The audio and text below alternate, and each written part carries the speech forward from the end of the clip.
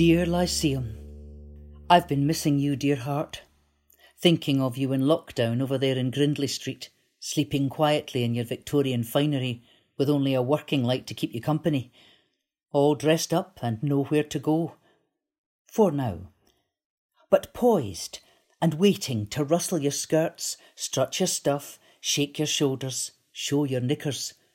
Waiting to shout, waiting to whisper, waiting to sing and swoop and soar and dig deep.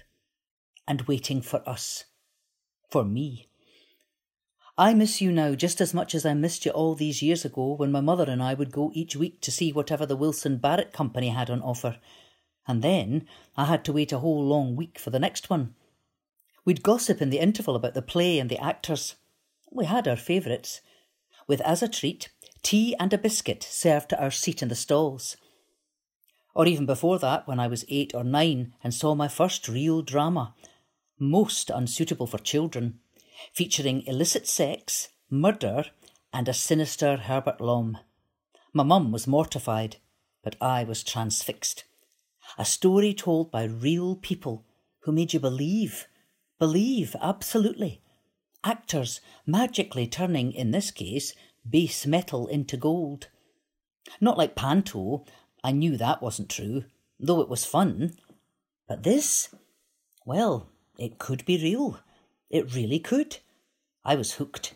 I couldn't wait to go again, and I've been hooked ever since. Stories. That's what it's all about at heart, isn't it? Stories. And theatre is the fire round which we gather to be pulled into these other worlds, other lives, reflections of ourselves, which open our eyes and ears and jangle up our imagination. Stories. We can't get enough of them. We need them to make sense of the world. They can take us to new and old places and bring us right round back again to home. Of course, theatre, good theatre, can happen anywhere.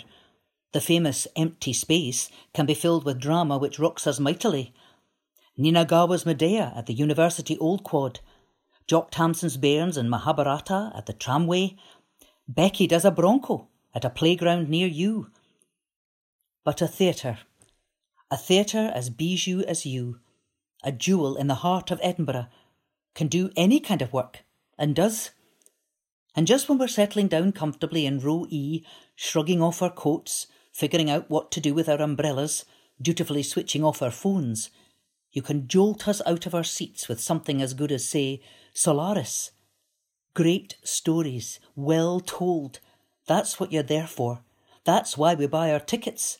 That's why we come through your doors.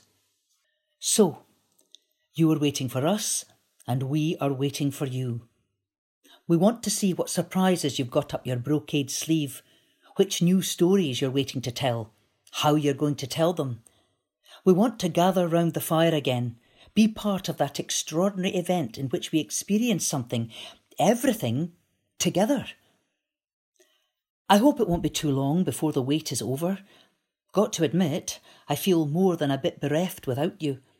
It's been a 75-year relationship, and I'm beginning to have separation anxiety. I'm looking forward, though, with anticipation and with hope. In the meantime, take care, stay warm, keep those embers glowing. See you in the bar. Love, Sylvia. P.S. This is a love letter.